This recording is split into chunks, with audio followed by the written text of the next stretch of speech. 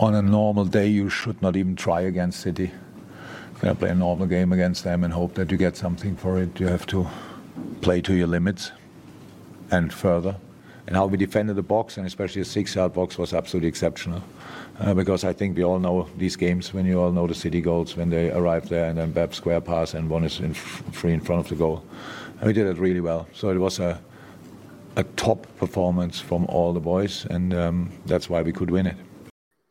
Win it indeed, they did. Huge result for Liverpool there. What a remarkable week of turnaround from crisis club to classic club. I have to maybe try and come up with that phrase anyway. Duncan Alexander, Ollie Hopkins and Matt Furniss joining me on the Day-to-Day Live. Thank you everybody watching on YouTube, Twitch and our Twitter account, and for those of you listening on our podcast afterwards as well, welcome along. We're going to try and break down what was I think, can we call it already a classic Premier League game that's going to live long in the memory, this one? Yeah, I'd say so. It had the feel of a kind of Man United Arsenal one from the peak Ferguson-Wenger era, where the teams knew each other well. One of them was, not in good form, but the sheer size of the occasion brought, hats off to the supercomputer. It couldn't split them last week, and it was very much along those lines. You wouldn't have thought one of these teams had cruised through the season unbeaten in the league, and one hadn't. Yeah, and an instant classic. The first half was quite poor. So to be a classic, you need to have both halves. Well, I think the first half, it was like it set up the second half, didn't it? It was two teams. City had set up in a different way, and Liverpool had as well. Liverpool were defending deeper than they have for years. It was almost like a Rafa Benitez sort of team set up. So I think, but the first half was the two teams kind of sizing each other up. Obviously, Haaland had a couple of opportunities. But then, fair enough. The second half was better, but I think you wouldn't have had that second half without the first half, and obviously the referee's decision to play a fairly loose game in terms of play on, again set up what I think was a great second half. I think that although there weren't very many chances in the first half, I mean the game itself was still utterly enthralling. I think just the quality on display all over the pitch was just the next level, really. Players being pressed and harried, but still managing to kind of control the ball under extreme duress. It's so fast as well. The pace was absolutely relentless. So hats off to the referee for that one as well. That the game just kind of flew by. I mean, obviously the second half you get the goals and the VAR and the incidents, but the first half was still a very enthralling 0-0. But that momentum graphic shows quite well the way that Liverpool countered City's high possession in that attacking half, and that's the best way. Well, that's the best form of Liverpool, isn't it? This Klopp side, we look like they're brilliant to watch when they're almost counter-attacking teams that like to camp in their half, etc. So the Salah goal was perfect example. Well, of that. Yeah, and I mean, it was another Alisson assist. It was very similar to the one he got against Manchester United when he put Salah through. I mean, I pointed out on Twitter yesterday that Alisson's now got 3 assists in 3 of the last 4 seasons and a goal in the other one. He's got the same attacking output in the last 4 seasons as Donny van der Beek, which is pretty good for a goalie. My dog doesn't rate Alisson, so not everyone does, but he's better at football than you, mate. Just to that point now, I think those 3 assists are all for Salah. So he is the keeper with the most assists for one player. I think actually it could be in Premier League history actually. But all 3 of those have gone for Salah. So there's definitely a connection between the two of them there from back to front. Another example of the weekend. He's still no Paul Robinson though, not the neighbours / Lassiter's bad man, bigwig. But yeah, the chunky carved goalkeeper Paul Robinson, who has 5 assists in the Premier League and a goal. And he won a penalty once, which is even more impressive for a goalkeeper. So he is the ultimate attacking goalkeeper. If you're making up the best goalkeeper of Premier League history, his attacking instincts would probably be what would maybe those chunky calves would go into making up the statue of that. That was how he scored his goal against Watford, the chunky calves. He could boot it from his own box over Ben Foster's head. Not that it's live long in your memory, that one there. No. let's have a little listen to Pep Guardiola, who spoke after the game. Obviously, many things he could have had a rampage and a rage about, and maybe we'll get into some of that in a little while. But just wanted to get his thoughts on how his team played, and more importantly, how they didn't deal with the threat of the Liverpool side. We lost by a mistake, so we didn't follow the transition that we know every time Alisson played quick and Kevin didn't follow and Joao lose the duel. Always is difficult against Salah because he used perfectly the body, it was so good, and after that the transition from Liverpool always is his key point. And this is that what we have to learn for the future, for our tight games, like always have been against Liverpool, in Champions League games always have been. But the way we played, the performance we came here with the make a build up and with the courage we play was fantastic. Like lately it happened here. Yeah, I had the misfortune of watching the game with a Manchester City fan last night, and throughout most of it, he was complaining at any point this Liverpool team are just going to break on us and it's going to go to pieces. I know there's been a little bit of conversation, dare we say, on social media over last night into today about how City set up for this game to try and counteract the Liverpool threat. And I know that Messrs Neville and Carragher, I'm sure Monday Night Football, if there was one, would be great for this tonight. But sort of just looking at City's average position, were they playing 5 at the back? Were they playing with these wing backs? We pulled up our average position graph from the game just to see how this was. And yeah, I don't quite agree with Carragher with what Neville was saying. Cancelo really did push on. I think it really did blunt Kevin De Bruyne last night. I think that was back-to-back. I mean, obviously Pep was saying he wasn't at his best last week. He was even more off this week against Liverpool. Whether that was Robertson doing his threat and breaking him down, or whether that was he didn't have that additional outlet that he needed.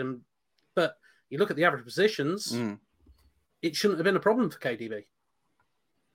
No, I mean, he did still put in a really good cross for Haaland in the first half, which, you know, if Haaland had headed it in, then everyone would be drooling over that assist. But yeah, I mean, I think City was surprising how Liverpool turned up. You know, they did sit deep. I mean, everyone was fearful about James Milner at right back before the game, but him and Joe Gomez. I mean, Gomez shackled Haaland probably more than Van Dijk did. Obviously, Van Dijk had that header when he ended up in the back of his own net in the second half. But you know, Gomez had a terrible game at Napoli a few weeks ago, but was brilliant in this one. Obviously, played well at right back in the week.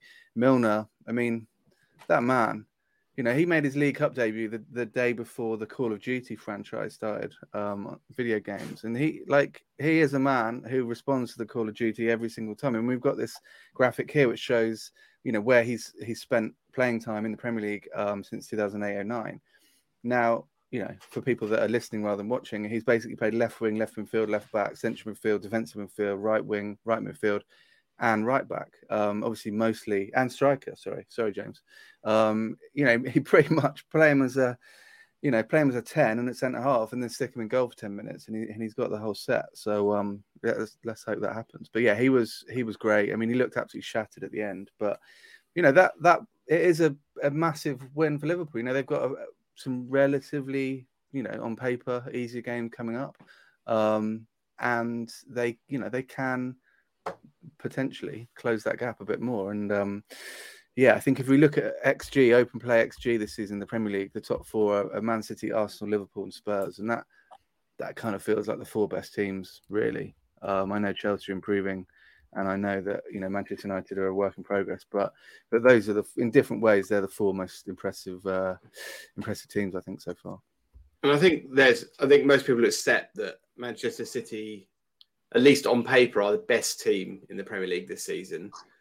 But we all know that sometimes the best team doesn't win the league. It's about managing games, isn't it? And to have someone like Arsenal top at this stage with a 4-point cushion makes it exciting for the season. It had to be that way. You had to have a team out there leading other than City for it to be an exciting race, because City wouldn't give it up once they were top at this point.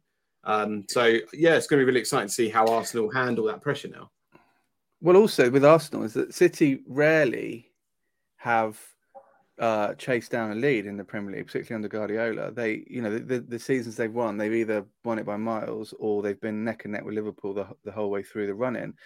Obviously, the season Liverpool won it in 2019-20, Liverpool went on to, you know, started the season incredibly and built up that massive lead, and City kind of almost gave up, you know, halfway through that season because it was too far gone. So if Arsenal can sort of get obviously 4-point lead at the moment, if they can extend that to 6-7 points, that's enough of a buffer. I mean, I did a thing last week looking at, because Arsenal haven't drawn a game since January, which is pretty unusual. But if they eliminate draws as a concept, which why not? They can, and assuming they win the games they don't lose, obviously, they can probably afford to lose 4 or 5 games, and if they win every other game, no one will catch them. So that's all they've got to do. Just win 30 odd games. And, the blueprint. Yeah. Trademark. And obviously Arsenal had to deal with some slightly different issues this week on the road at Leeds. A mass delay in the middle of the game, which could have easily have thrown them off a kilter, but Mikel Arteta was delighted with how his side came through that test. Was this the biggest test in the second half that you've side in the season? Probably, and we expected some very hectic and chaotic moments, the way they play and the atmosphere that is produced in this stadium, and really pleased that we managed to handle it with making some good decisions, sometimes with a bit of luck, with some great saves from Aaron. I think Aaron was outstanding today. Happy to win again.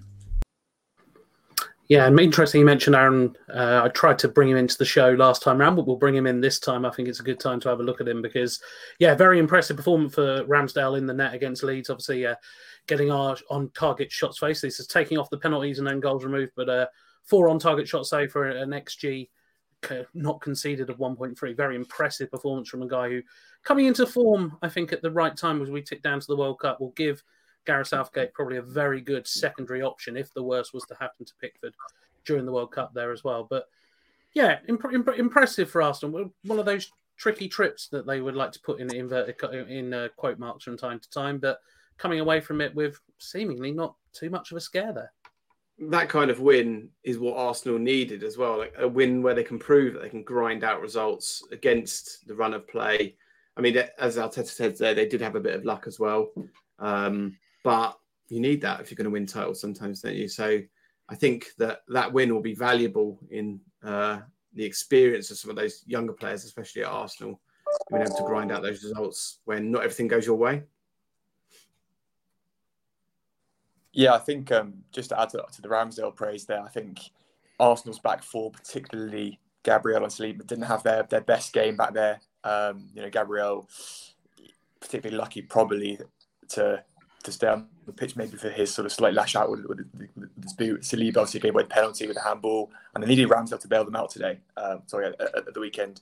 And Leeds were by far the better team over the course of the game. As the XG there showed, Leeds almost 1.9 XG over the course of the game to Arsenal's 0.5.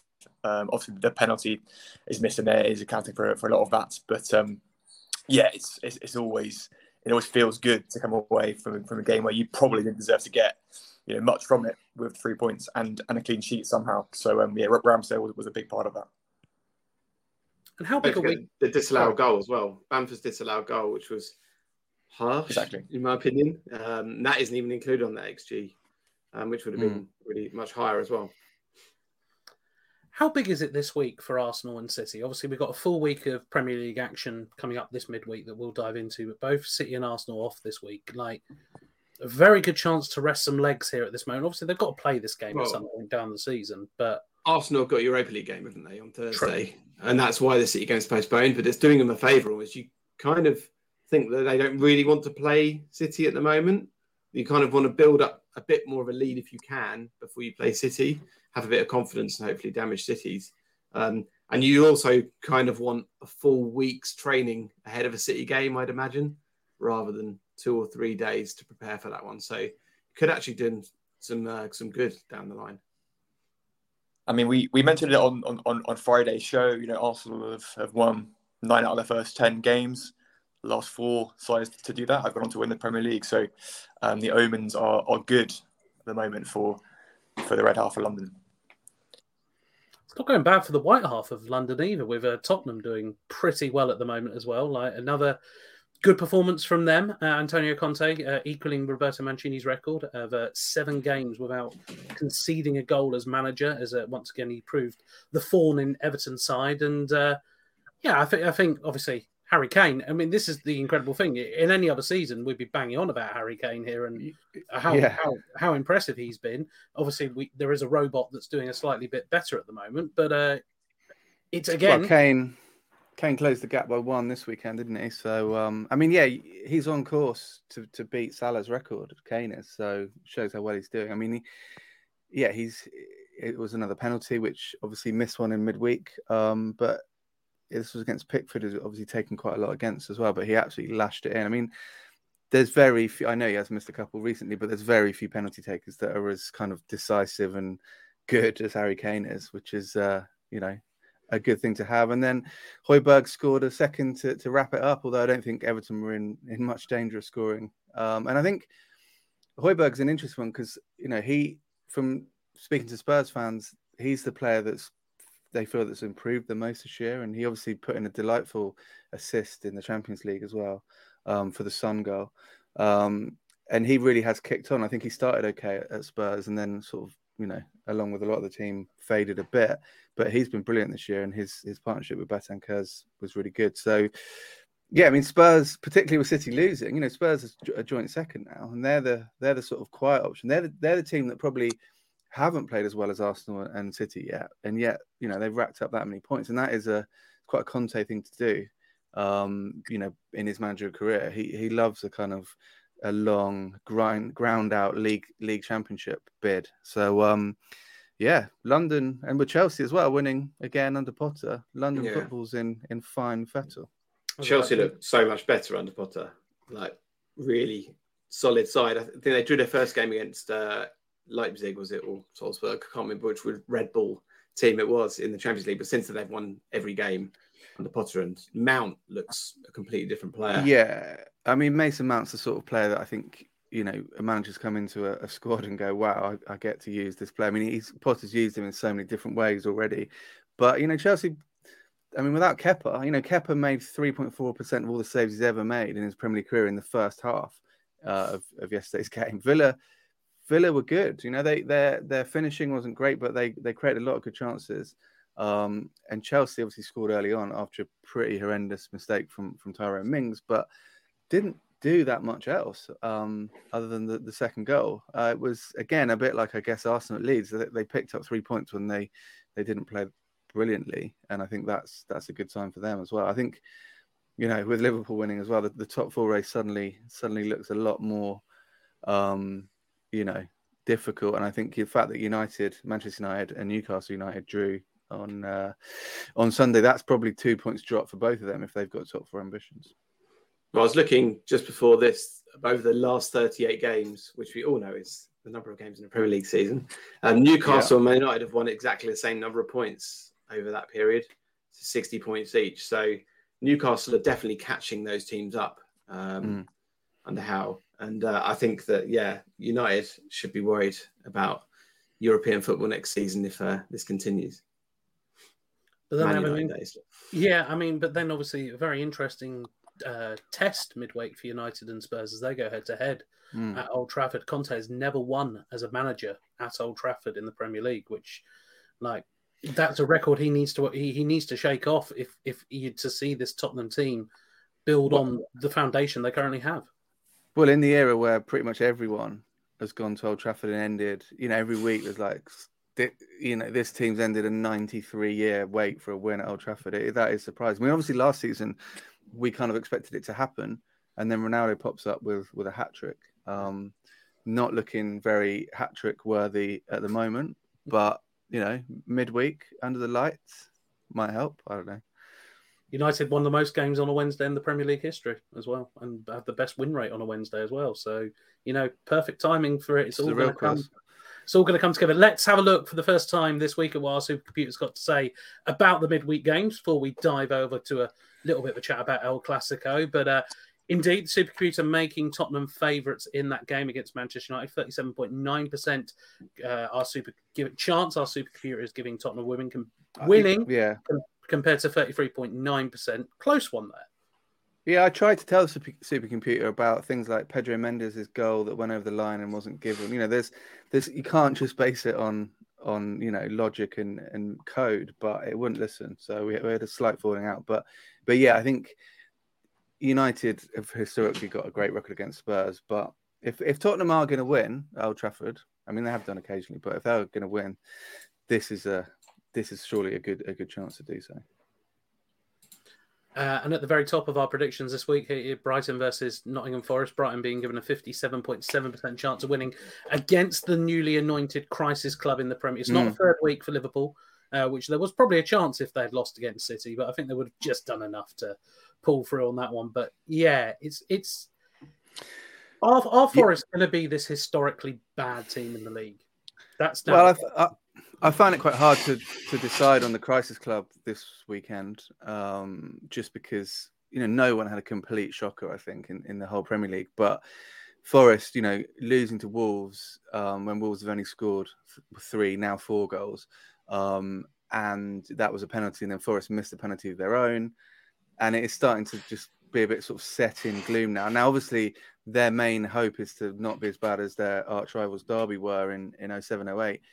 They are a point behind Derby, where Derby were at this stage in 2007-08. So, but as I point out in the article, a couple of seasons ago, Sheffield United took 2 points from their first 17 games, and everyone was like, they're going to be worse than Derby, and they ended up with 23 points. It's almost impossible to get 11 points in a 38-game season. Yeah. So Forest will get more than that, but they are still in touch with the teams at the bottom at the moment, but they do need to get some points. They've got some really hard games coming up. They've got Liverpool, United, Chelsea all coming up in the next 7 games, and Arsenal. So Brighton away, which isn't easy, but it's definitely a game they need to kind of target something from. I think the problem with Forest is everything just feels so chaotic. Like there's so many signings come in. It's kind of it's hard for them to gel. Like a lot of Forest fans commenting that they can't even begin to predict the starting lineup for the next game, which is surely never a good thing. It's got a very kind of, I always go back to them, but very Watford feel about it from last season. Just loads of individual players with kind of no set plan that opponents can kind of pick off quite easily. They're quite fragile. I like Forest as a club, so I hope they can fix it. But yeah, it does feel that there's a bit too much chaos there for it to succeed. I mean, that is kind of where the analogy with Derby does work a little bit, is that when Derby got promoted in 06-07 to the Premier League, that was a little bit early in their planning, and they weren't really ready for it. And obviously we saw what happened the following season. Now Forest, this time last year, they were still in the bottom half of the Championship. So, and as everyone knows, a lot of their good players last year were on loan. They've had to rebuild or build a whole squad over the summer, which is very hard to do. So it is a bit unfair, and they might have to do what's known as a West Brom or a Norwich, where you kind of come up, take the relegation, but use the increased revenue to then strengthen your team. And I mean, Norwich, they lost, didn't they, to Watford at the weekend? But they've made a sort of modern career of that. I thought we were going to get through with that talking about Watford today, but mine too big, isn't they? Too big. Yeah, I thought you were going to bring up a picture of Josh Sargent. I've only got. It's interesting to see. We've got Leicester winning again there.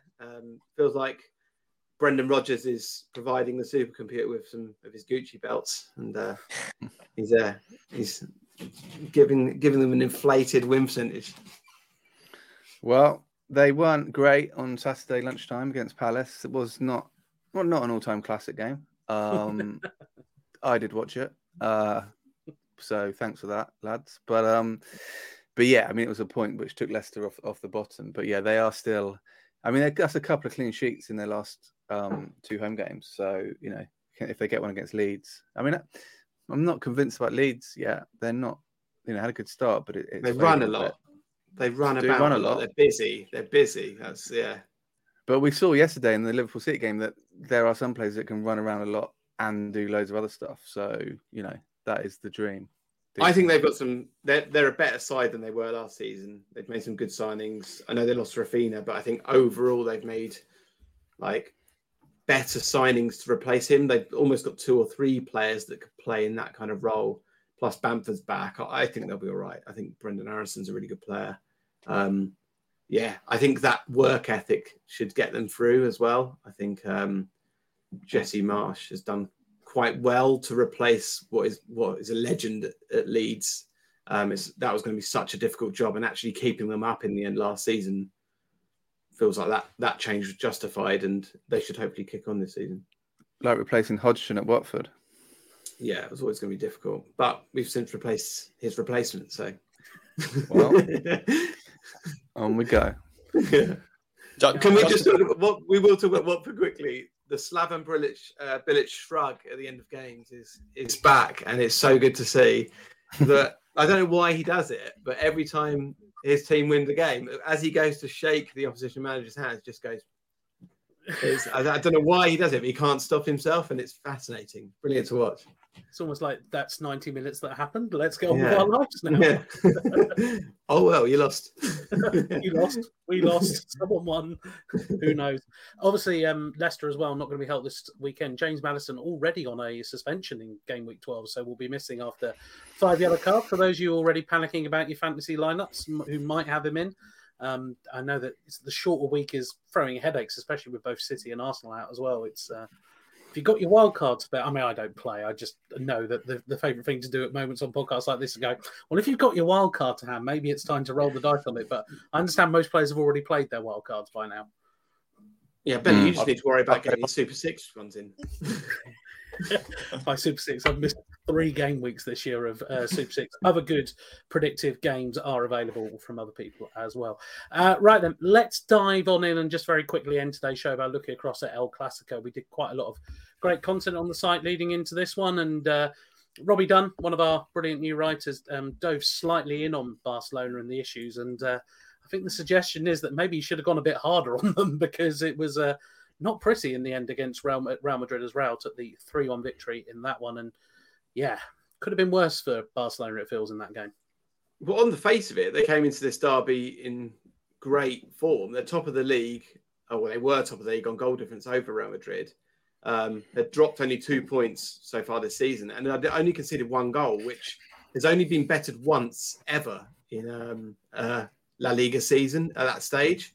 That was Barcelona previously when they not conceded a single goal in the first 8 games, and then they lost 3-1 to Real Madrid after that. So history repeated itself.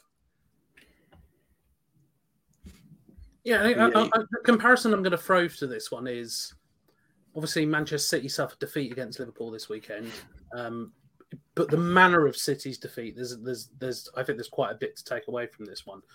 For Barca, it's been a disastrous week. Obviously, like there's bar putting an owl on the front of a shirt. It's not been a hit for them, and I think that the real problem is going to be that how do they respond from this? Like if Real just keep going, they're running away with the title, and Barca what's this season all about? Like Europa League is coming.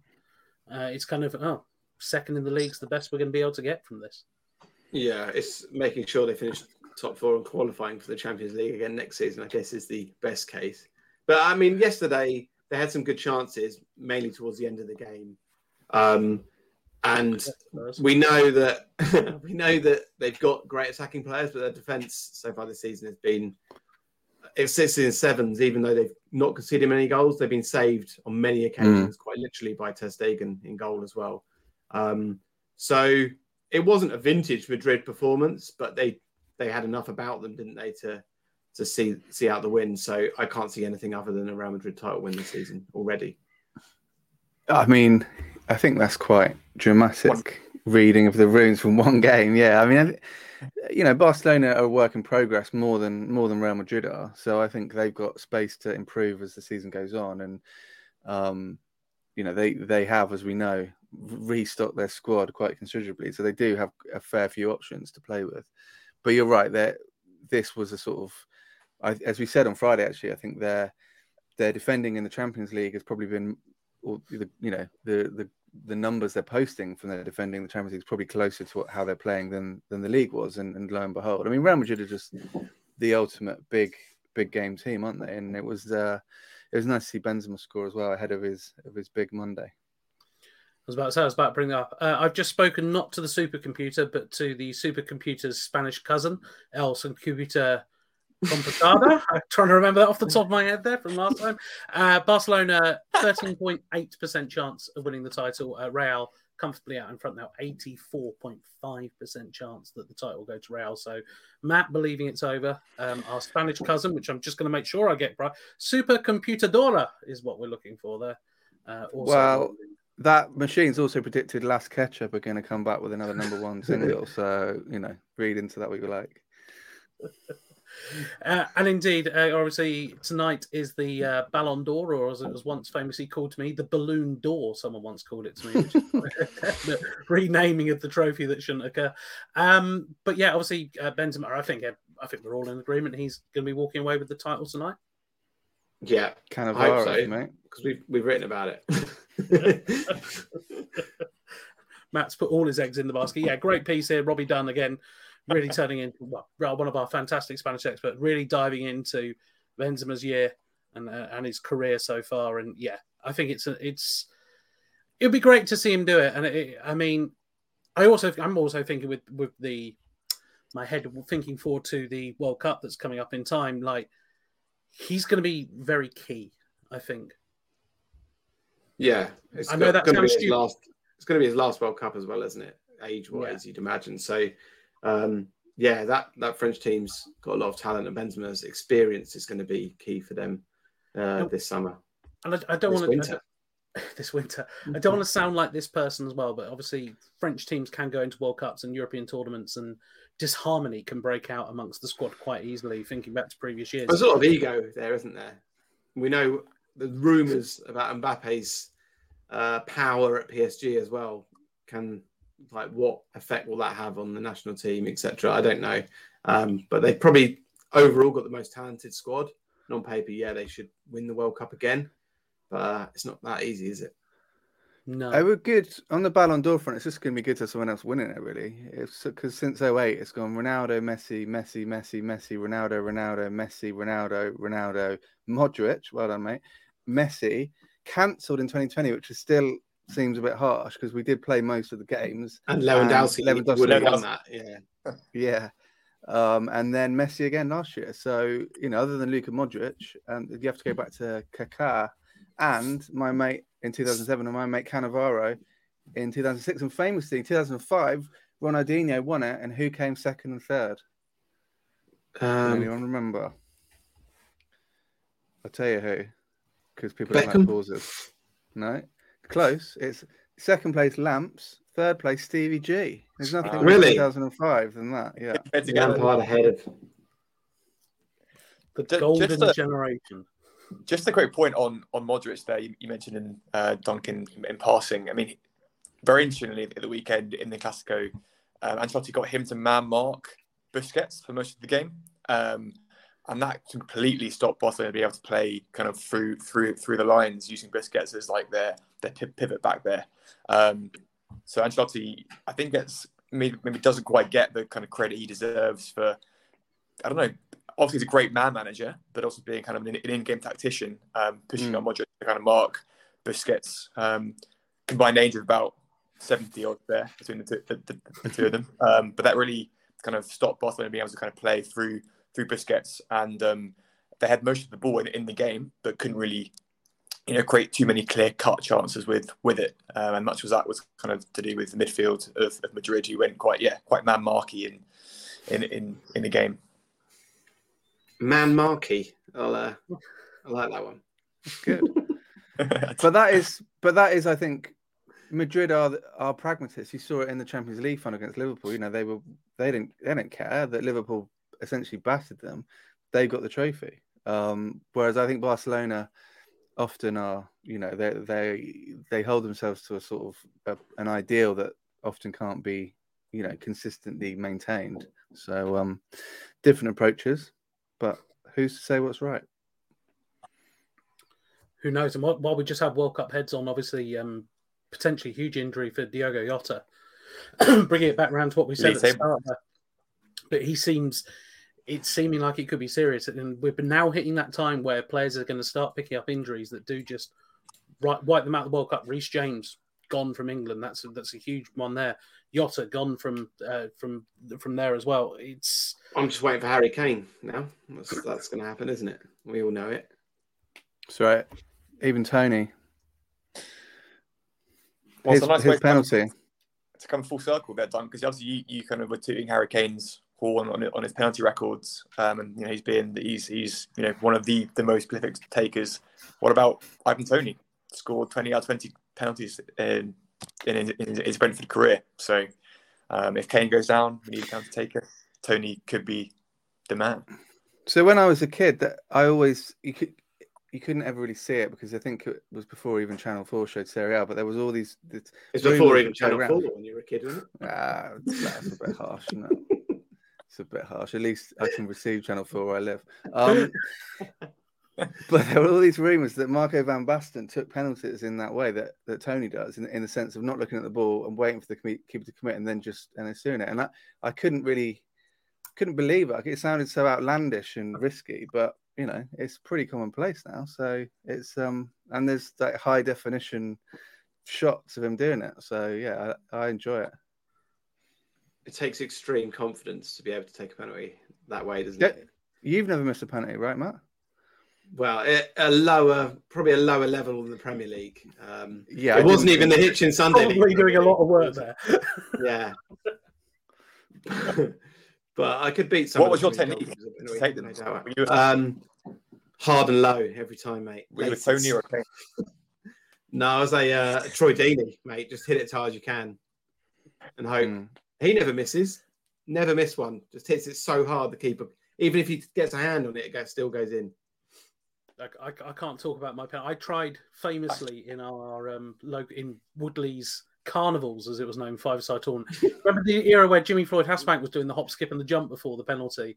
Famously did that and blazed it over the bar and lost the penalty shootout. So, yeah, can't talk about my own penalty taking record. Even worse, penalty stopping. Just shouldn't have gone around penalties, really. I think that's your carnival penalty record. Carnival. If anybody who's ever been to Woodley Carnival, it's anything but a carnival. It's fair to say. Right then, before we descend into more madness, I think that's it for this week. Thanks everybody watching us on our Twitch, YouTube and Twitter channels. Really much appreciate all of you who've done that. And for those of you listening on the podcast as well, make sure you either catch us live or you get us on the catch-up, which is available from all good podcast providers and some shoddy ones as well. But until later in the week, on behalf of Duncan, Matt, Ollie and myself, thanks very much for watching. Enjoy yourself and we'll see you all soon. Bye-bye.